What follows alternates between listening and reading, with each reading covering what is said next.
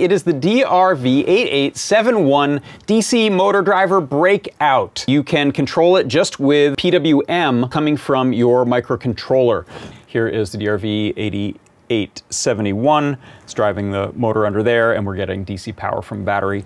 And then I have a little Technic gear train there. So if I give this microcontroller power, it will start sending PWM to tell the motor to go in one direction, slow it down, and then go in the other direction. So this could be any type of hobby application, and we use CircuitPython. But you can, of course, use this for any type of small motor application, up to a 45-volt motor that draws up to 3.6 amps, so it doesn't have to be tiny.